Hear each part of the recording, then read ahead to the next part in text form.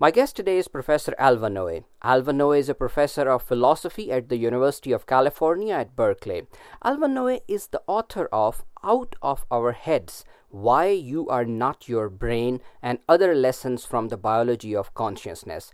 This book was published in 2009. His first book, Action in Perception, was published by the MIT Press in December 2004. Professor Alva Noe, thank you very much for taking my call and welcome to Bridging the Gaps. I am delighted to be here with you. Alva, first of all, please tell us about yourself, your education, and your areas of interest and research. I'm a philosopher. My training has been in philosophy, but I quickly found that fairly early on in my philosophical studies and in my philosophical research that philosophy is a topic, is a field whose questions arise everywhere. They arise if you're a politician, they arise if you're a physicist, they arise if you're a roboticist, and in particular they arise in the cognitive sciences, broadly construed. And I quickly became interested in questions about the nature of mind and consciousness as they arise in branches of research, empirical branches of research into the nature of the human mind. I'm from New York City. I was born and raised in New York City. I got my PhD from Harvard, and I've been living in California for the last 15 years or so, engaging in research, which I consider to be really on the boundaries between philosophy and more empirical branches of research. Mm-hmm. Before we look into a very interesting and radical idea that about consciousness that you present in your book Out of Our Heads, let us first try to understand what is consciousness. This feeling of being awake and being aware of surroundings, how would you define and describe it?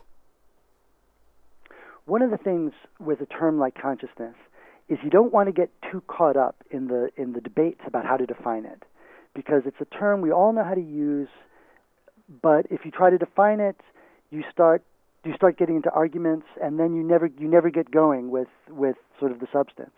So instead of defining it, what I like to do is point, as it were, to some of the different phenomena of consciousness that we're all aware of, and see if we can get a kind of working grasp on the concept, rather than trying to give a very strict definition. So in the book, I talk about the fact that the world around us shows up for us. That is, from the moment you open your eyes at the start of the day, you are not alone. You are in an environment. You are surrounded by things and walls and people and noises, all of which form a meaningful environment. And this environment saturates your thought, it shapes your feeling, it influences your desires and your emotions. So when I talk about consciousness, in a very loose and I hope rough and ready but useful way, I mean the fact that we think and feel and that the world shows up for us. And now we can be more refined. We could distinguish between consciousness as opposed to unconscious, as when I'm hit on the head and I'm knocked unconscious.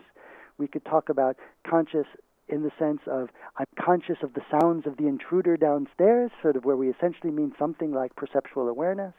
But I'm interested in using consciousness to refer to that life of the mind which defines human experience. Mm-hmm. In your book, you suggest that our inability to explain consciousness and the working of our minds is because the fundamental assumption that the consciousness arises in the brain is wrong. You suggest that consciousness is not something that happens inside us. It is something that we actively do in our dynamic interaction with the world around us. Please explain. Yes, well, This is absolutely the sort of the heart of my positive proposal, that we've been looking for consciousness in the wrong place. Mm-hmm. You see, the idea that consciousness arises out of the brain is, I fear, actually. I want your listeners to be sure they understand what kind of person they're hearing interviewed here. Mm-hmm. I'm coming at this from the standpoint of a commitment to trying to understand human nature. That is, trying to understand human experience as part of nature. I'm very optimistic that there can be something that deserves to be thought of as a science of human nature, as a science of the mind, as a science of consciousness. Or at least it's no part of my work to try to be anti-scientific and say that the mind is somehow immune to the reach of science. The question is, what should a science of the mind look like? Now, most people in the cognitive sciences, I mean psychologists, cognitive neuroscientists, neurologists, tend to work with the assumption that there is inside of each of us a thing which thinks and feels and is conscious. That thing inside of us is the thing that we want to study. Now, the old-fashioned view was that thing inside of us that thinks and feels and that has experience, that was something immaterial and ghostly and somehow spiritual. The contemporary view is that thing is the brain. But what I contend, and I mean this as an empirical claim, I contend that we don't really have any better understanding of how consciousness arises out of the action of the brain than Descartes did about how consciousness might arise out of the action of some immaterial processes within us. Now, we could stop and say, well, we just need to keep looking a little bit farther. We just don't have the right theory. But what we need to appreciate is that we don't even have a back-of-the-envelope sketch of what a theory of how the action of the brain gives rise to consciousness might even look like. So my thought is, let's see if maybe the reason we can't get the explanation is because we're looking for consciousness in the wrong place. Instead of thinking of consciousness as something that happens inside of us, think of it as something we do. And once you do that, once you think of consciousness as something that we do, something that we achieve, our focus shifts. Because now we're thinking not about goings-on inside the head, but we're thinking about the situated activity of a living organism. And the situated activity of a living organism depends not only on that organism's makeup, although it does depend on that organism's makeup, it does depend on that organism's brain, but it does not alone depend on that organism's makeup. It also depends on the environment around the organism. I'm saying organism now because I really mean this to apply across species, and it also depends on the social environment. Mm-hmm. So maybe a way that I can try to make this more helpful is by saying this. I said before that the fundamental question I'm interested in is how the world shows up for us. Here's an example. You walk into a room, and there's some writing on the wall, but it's in a language which is unknown to you. Maybe it's in a script which is unknown to you. Mm-hmm. That the content of that script on the wall doesn't show up for you. You might not even notice it. If, on the other hand, it is in your language, or in a language that you can read, now suppose that what's actually written there is some offensive piece of graffiti. Now, it will show up for you as offensive, as shocking, as angering. You'll see it. It's there for you. It wasn't there for you before. Now, I think that how do we explain that difference in how that experience happens?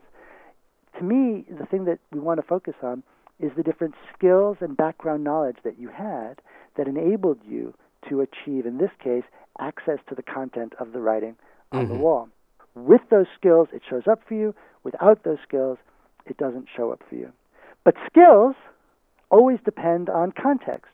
You learn those skills, and those skills depend on the background, social setting in which the skills get in this case, the skills of literacy. A whole social world is presupposed by your being able to experience the world in that way. And in this way, I shift the focus from an entirely internal orientation to a look at the whole animal in its life world. But we can look at the same phenomenon from slightly different point of view, that to understand our surroundings, we use information already stored in the brain. We acquire this information by learning process, and then we store this information in the brain. And to understand our surroundings, we use sensors to gather data, such as light through our eyes, and then we interpret the data by using the information already stored in the brain. So why do we need something happening outside the brain while the data is coming in the brain, and the information to interpret that data is also in the brain? I think it may be useful to contrast at a kind of fairly gross level two different fundamental pictures that one might have of the human being. And then against that background, I'd like to sort of engage in this exchange with you about the proposal you've just made. So most people thinking about consciousness and cognition in the Western philosophical tradition tend to subscribe to something I sometimes think of as the submarine man view. And the idea is that the brain is in the body in something like the way that a person might be in a submariner would be situated in a single-person submarine. And we can imagine this submariner exploring some remote deep water region that is sort of unknown to us. And in a similar way, we are situated in the world, and just as the submariner can only know what's going on in this deep ocean environment by reading instruments on the screen, so we only know what's going on in the world around us by exploring bits of information that our instruments record. And then we've got sensors that gather and deliver further information. And on this picture, we really are kind of, our relationship to the world in which we find ourselves is like the relationship of a submariner or an anthropologist or a sort of a stranger in a strange land. We're sort of researchers in our home environments. Now, I just want to contrast that with a different view, just for the sake of kind of giving a contrast. And this different view is of ourselves as already at home in the world. We are not like anthropologists arriving and discovering things anew and then using our powers of reason on the basis of sensory inputs to figure out what's going on around us.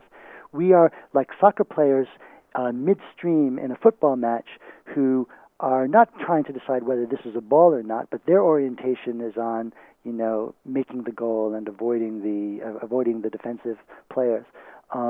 We are in full stream with the world, and our sensory systems, on this other view, where we're home sweet home, where we're not aliens, but where we're natives to this world, where we're in immediate contact with this world, the sensory organs on this view are not sort of delivering information to the submariner or to the brain, but they're rather enabling our ongoing active participation with the environment around us. Now, one of the reasons I wrote my book is that the Western scientific tradition at the moment seems to take the submariner view for granted and seems to think that this is sort of what the best natural science teaches us about our nature. What I want to suggest is that actually the best ways we have of understanding how we function, how our sensory systems function, what it is to visually represent the world and so on, better support this other view. So I want to reject the assumption that we're in the situation that your question presupposed. And do you think that a lot of researchers in this area, they have made up their mind that brain works like a computer? So we gather data, we store data in our brain, and then when the sensors give us some information, we fuse that information with the information already stored in the brain, and then we understand our surroundings. They have made up their mind that yes, brain works like a computer, and that's the direction that they want to take their research into. I would say that is, by and large, the dominant view. So we've got input to the brain processes the input, generating experience, producing representations and knowledge which can guide action, and then we've got action as output. And there's a sort of a simple sort of input-output picture there. That's actually what Susan Hurley, a a late philosopher who was a former colleague of mine called it the input-output picture. I would say that something like that is the dominant view. And then, actually, the question you ask is really a very interesting one, because this great enthusiasm in contemporary cognitive science for the brain might seem like a return, if you like, to biology and to a situating of the mind and consciousness in the domain of a biology, of the brain, of a sort of a wet neuroscience. But in fact, as you rightly indicate, I think that the way the brain tends to be understood by contemporary neuroscience is ultimately as a kind of information processing computational system, a system whose functional description is going to be rather abstract and rather computational. So that in an interesting way, the contemporary focus on the brain is very much of a piece with the computer model of the mind. You see, you might have thought that a brain-oriented approach to the mind was at odds with a computer-oriented approach, because the whole point about the computer-oriented approach is that it allows you to differentiate the software level of description of what the system is doing, the operational description of what the system is doing, from any kind of considerations with the hardware, because different hardware systems could all functionally realize the same software systems. Whether it's running a Macintosh software or a IBM software doesn't really matter. What matters is, from the point of view of the mind, is the software. And what's interesting then is that the contemporary interest in the brain isn't really an interest in that which implements algorithms. It's an interest in the sort of algorithm structures that are doing the work. So I'm sorry, it's a very long-winded way of saying that I'm in agreement with you that the current view is strongly influenced by a computational model of the mind. So is this hypothesis that you are presenting in this book, is this going to be beginning of a war between philosophy and neuroscience? I'll remind you of the book's subtitle. The subtitle of the book is Why You Are Not Your Brain and Other Lessons from the Biology of Consciousness. I don't view myself as representing philosophy against science.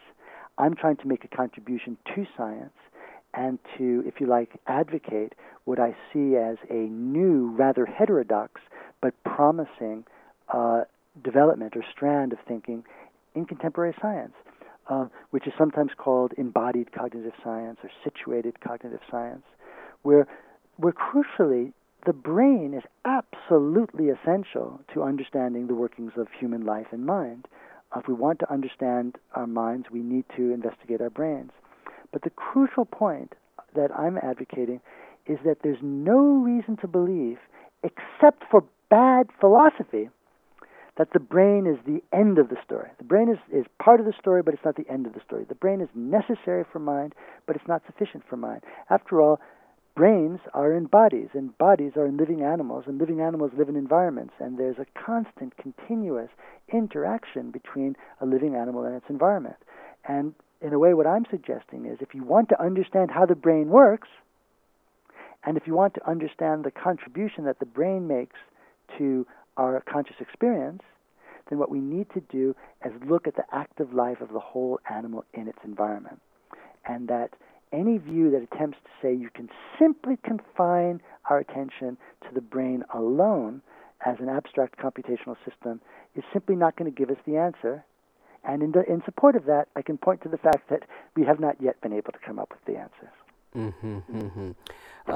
When you say that consciousness does not just happen in the brain, you are not creating a room for a supernatural entity, perhaps a soul. No, not like that, no? That is certainly not my aim here. In a way, my point is not that consciousness... Here's what I'm not saying. I'm not saying consciousness doesn't happen in the brain, therefore it happens in an immaterial soul. Rather, what I'm saying is we're simply asking the wrong kind of question if we ask for where or what. Where does consciousness happen, or in what medium does it happen? Consciousness, I want to say, is more like a dance. Where does the dance happen? The dance doesn't happen in the dancer's brain. It doesn't happen in the dancer's muscles. The dance doesn't happen in the dancer. The dance is an exchange between the dancer and the dance partner and the music and the environment. You can't even pick out the dance as a phenomenon without taking that more ecological approach.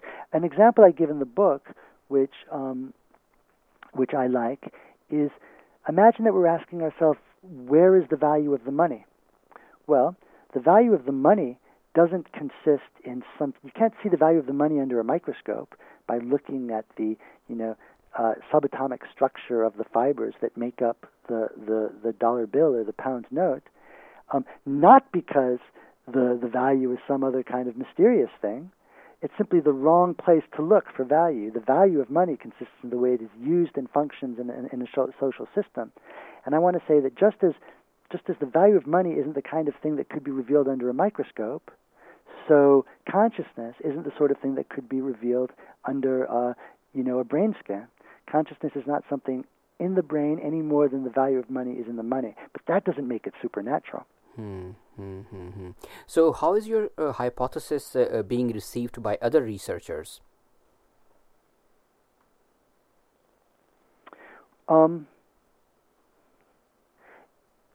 think that the hypothesis is taken very seriously by natural scientists working on these questions, especially natural scientists who are interested in asking very fundamental questions about how consciousness happens in the brain. One of the things that the scientists realize is that basically one neuron is the same as another neuron, basically. That is, it has the same basic structure and plan. And if you look at the brain, if you sort of imagine yourself beaming down like a microscopic creature inside the brain and looking around, you just see a lot of neural fireworks, a lot of snap, crackle, pop, a lot of neural activity. And there doesn't seem to be any signature in the neural activity that says this is the neural activity that is seeing, and this is the neural activity that is smelling, and this is the neural activity that is touching. And what I and my collaborators have argued is that, again, that's because the character of consciousness doesn't stem from something the brain is doing. But if you start to look at that neural activity in the context of an animal's task, of an animal's activity, of the way the animal is dynamically exploring its relationship to the environment around it, then all of a sudden we can see patterns. Very interesting, what I call sensory motor patterns. That is, ways in which movement and action and sensory events in the brain all interact. And at that level, we start to see interesting patterns. And I think this is an idea that is taken very seriously by neuroscientists and also by roboticists and artificial intelligence researchers.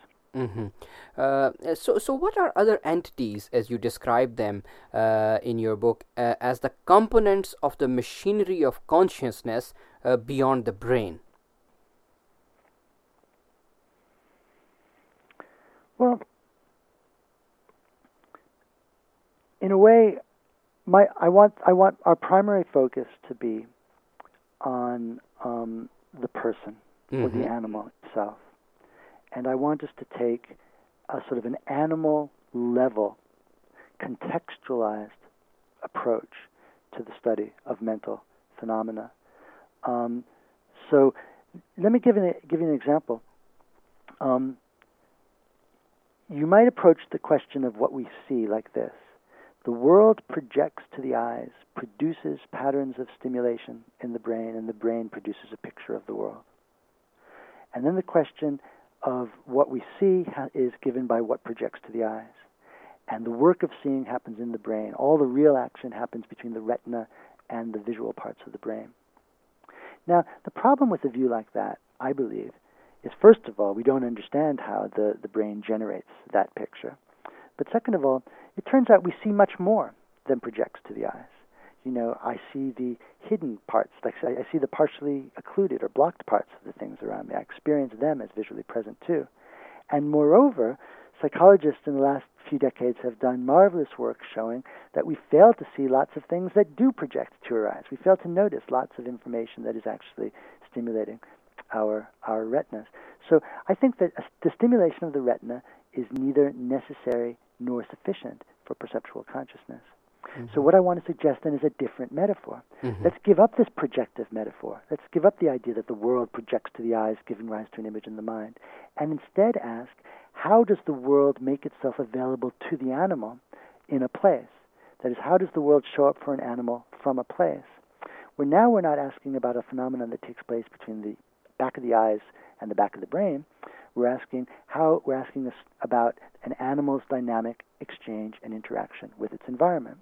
And then we can focus on such facts as that perceivers understand that their own movements produce sensory change.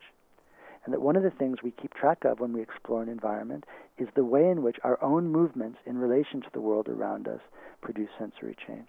Mm-hmm. And so this story then depends on the whole animal in a situation and the properties, the landscape, the ecology of the environment. And that's what I mean when I talk about the other components in the machinery than the brain. The brain, the eye, the head, the body, the land, the environment, the light, all of this enters into a story about visual consciousness. You also suggest that habits are essential to our mental lives. Yes, that's an extremely important point. Mm-hmm. One of the things that we do is our environments are rich repositories of information about our environment. So think of a landmark. I can know how to find my way home back to that hotel in that strange city without having a perfect map in my head of the whole city, because I know that I go right at the church. We use a church or another landmark to help ourselves find our way about. And likewise, if I live in the country, every time I take a walk through the woods, my own action beats a path on the ground, and then because I've beaten a path on the ground, I will be drawn towards that path again the next time I go, because it will be the path of least resistance. So we have our environments themselves are in part conditioned by habitual action, and our environments support the performance of habitual action. One of the things I'm interested in is the way in which our cognitive lives require this kind of two-way causal interdependence between an organism and its environment that I call habit. Mm-hmm. And you see, if we ask ourselves, how do I, as an animal, constantly compute and build up a representation of the world around me, what we find is that's a daunting computational task, that's a daunting intellectual task. Once we realize that we're habitual creatures that are in environments that support our habitual actions, we realize that we don't have to perform that task. Mm-hmm. We don't have to constantly recompute where we are and what we need to do, because the world and our own habits guide and attract us. Mm-hmm. And what's really important is to realize that if we didn't have that, it would be as if we'd have to begin every day as if we were the first creatures. Every day we'd be like waking up and trying to figure out how do I begin my life. But of course I get up, I put my feet on the floor, I walk to the bathroom, I flip on the light, I turn on the water. All of this stuff is done thoughtlessly, automatically. I'm absolutely habitually attuned to a certain stage, a certain setting. And it's only rarely that I find myself really having to make a choice, or really having to think and stop and pause and make a real decision about what to do. So much of life is a kind of streaming flow that depends on a good fit between us and the world around us. And just one last thing I want to say to add to that is this is a crucial part of the importance of technology in our lives. When I walk from one room to the next, I don't stop to contemplate how to use the door. I just turn the knob and walk and swing the door open and go through, and I may not even recall that I've done so or be conscious of doing so while I'm doing it. I may be thinking about what I'm going into the next room to get. Good technologies are, if you like, occasions for habits, and they enable us to do things that we couldn't do without those technologies. And in a similar way, habits allow us to leverage ourselves and get to places where we can pose new questions and ask new problems. Mm-hmm. My guest today is Professor Alva Noe. Alva Noe is a professor of philosophy at the University of California at Berkeley and is the author of Out of Our Heads, Why You Are Not Your Brain, and Other Lessons from the Biology of Consciousness.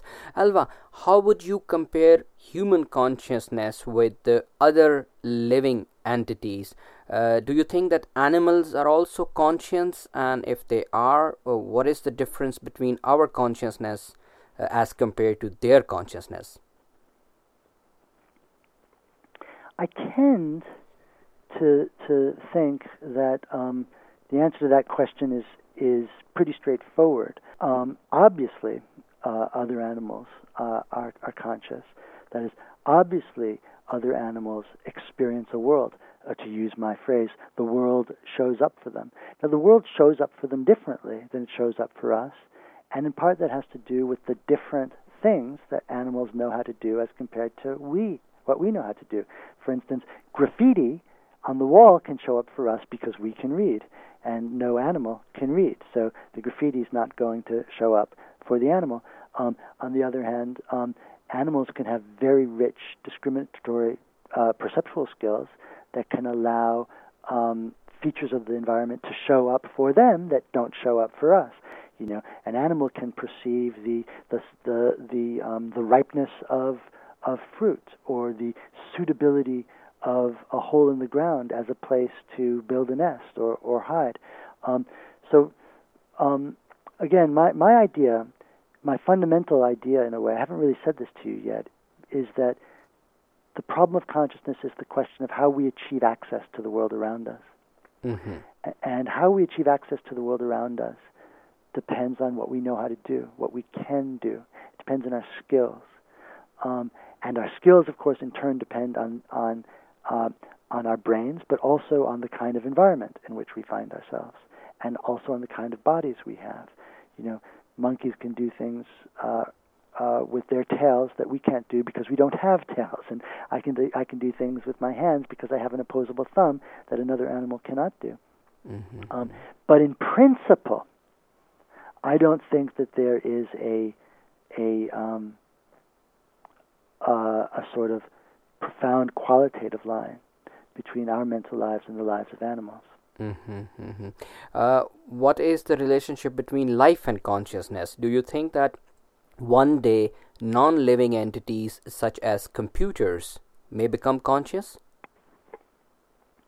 I can only speak somewhat speculatively about this. Mm-hmm.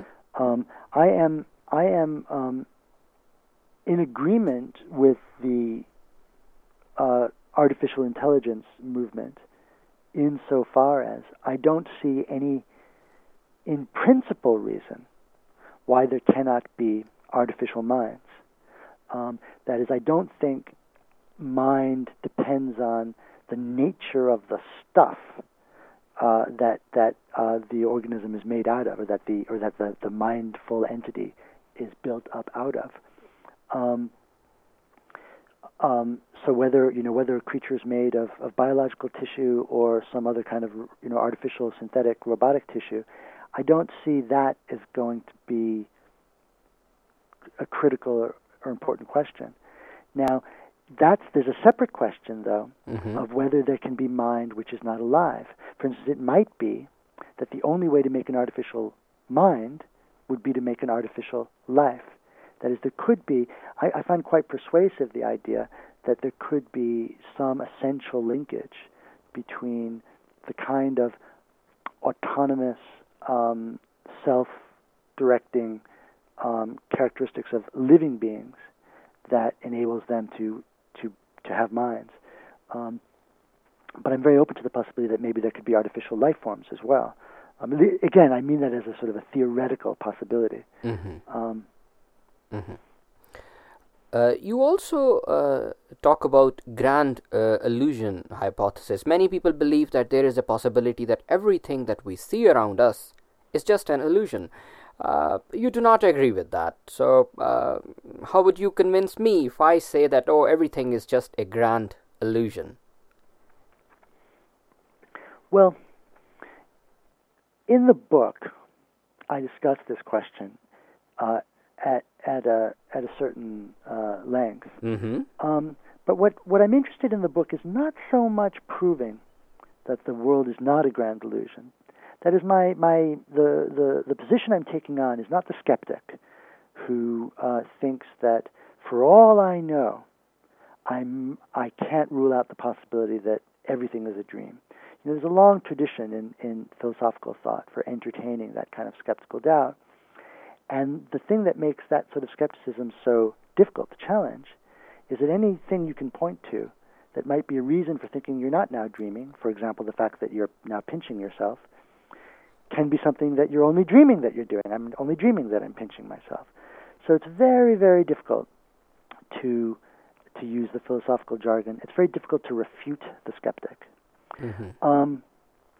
That's not what I set out to do in the book. In the book, what I set out to do is to show that it's a terrible mistake to think that natural science supports the skeptic's problem, that natural science shows that the visual world is a grand illusion. And a lot of times, scientists say, we know that we don't actually see anything around us. All we get is a pattern of irradiation of the eyes, and the brain then creates the illusion that we see things around us. I don't think that that's a tenable theory of how perception works, for all the reasons that I've been describing. We actually can only understand how the brain helps us see by looking at the active animal in dynamic exchange with the environment. And therefore, we don't ever get ourselves into this position where sort of all that's real is what's going on inside the brain. We're always already in this situation where we're looking at an animal's interaction with its environment. It would be like, I watch a lion hunting an antelope, and I say, well, really, everything is just going on inside the lion's brain. I can't really make sense of what the lion is doing or what the lion's brain is doing without looking at it negotiating the savanna and the herd of antelope that it's tracking. And so in a way, what I really want to say is, come on, scientists have tended to take a certain old-fashioned set of philosophical ideas for granted. And then they turn and they say, let science move forward. We no longer need philosophy to help us with these questions. But really what they're doing is they're just assuming one philosophical picture, which is from a scientific point of view entirely entirely optional. Nothing makes that view mandatory. Do you agree that there is something mysterious about consciousness, or do you think that it is just like any other phenomenon, and soon we will have an explanation?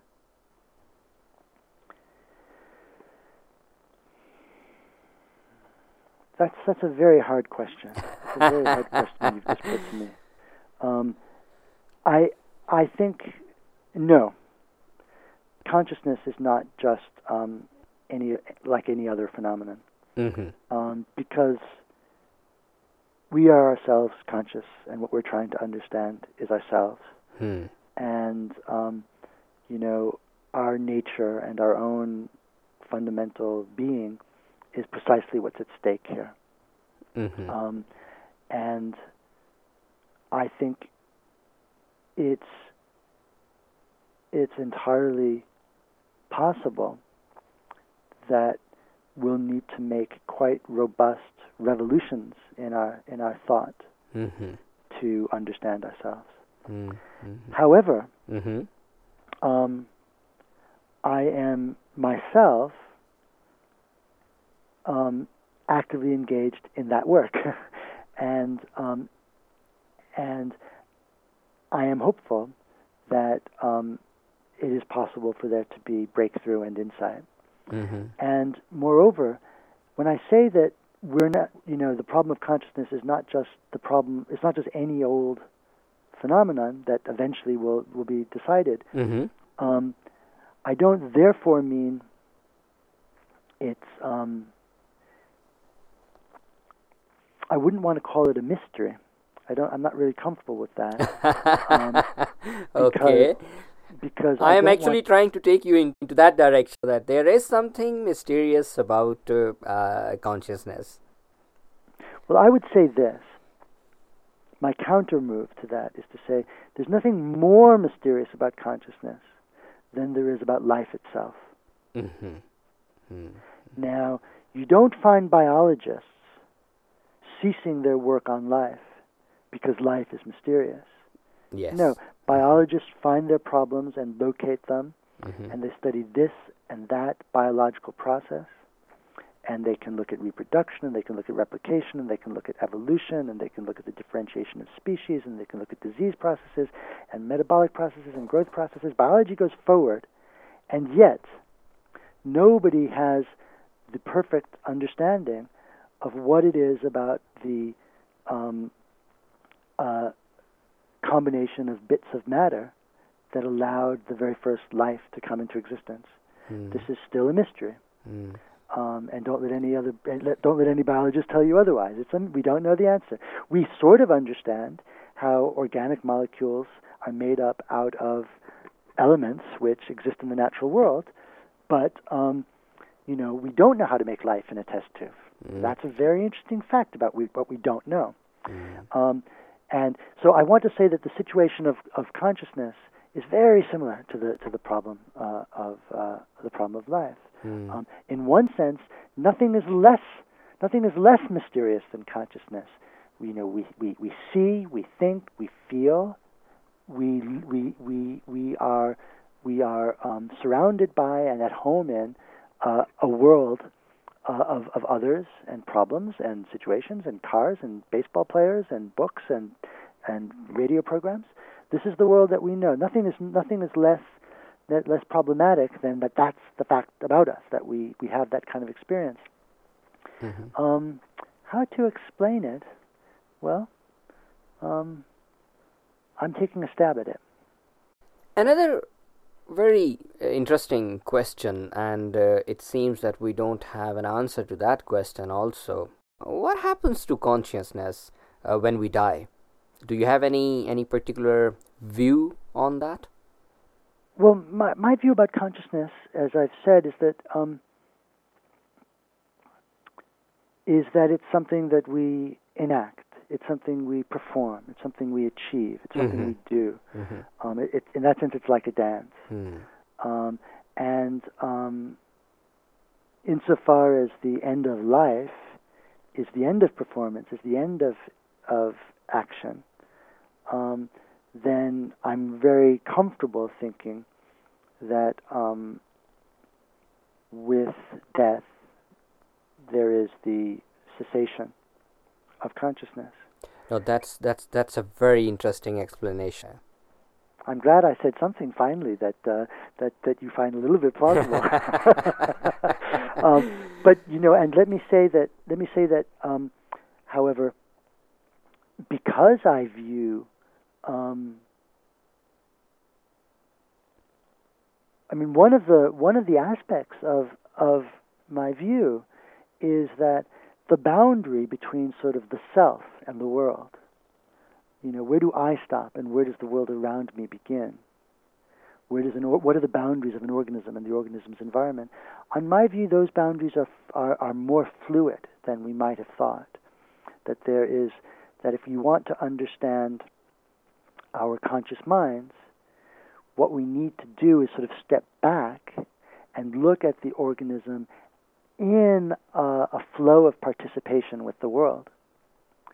And so consciousness stops when the organism dies, but so much of what makes consciousness possible, the knowledge, the skills, the design, the architecture, the literature, the art, so much of what makes consciousness possible lives on after an individual's death, that I do see not anything like individual survival after death.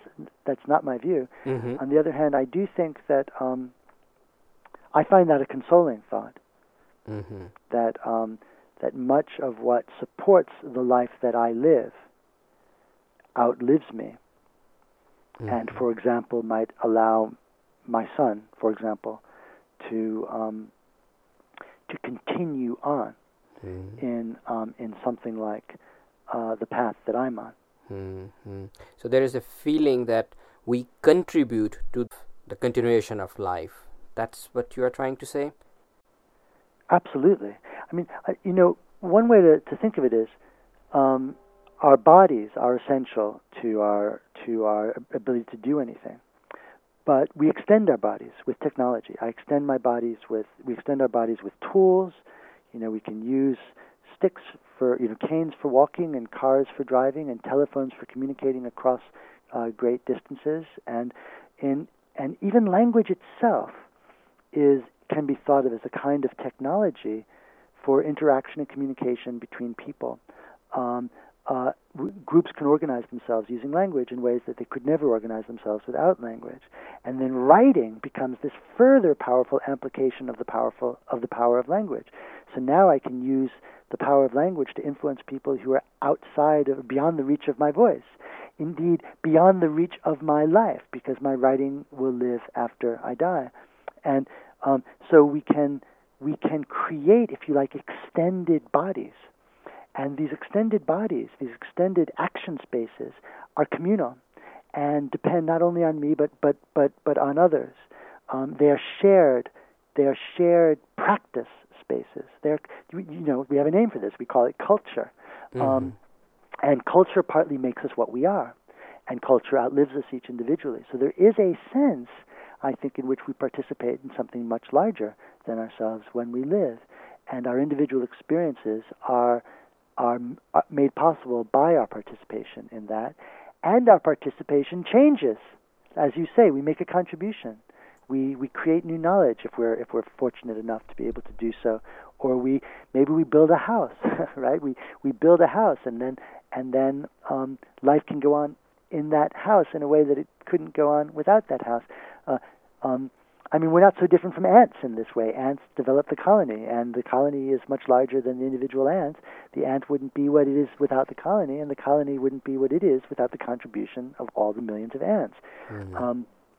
And so I'm not really talking about immortality, Mm-hmm. but I think I'm getting at some phenomena in the vicinity of the kinds of concerns people have when they think about immortality.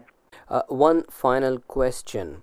In next, say, 20 to 30 years, what are the major developments or breakthroughs that you envisage in the study of consciousness?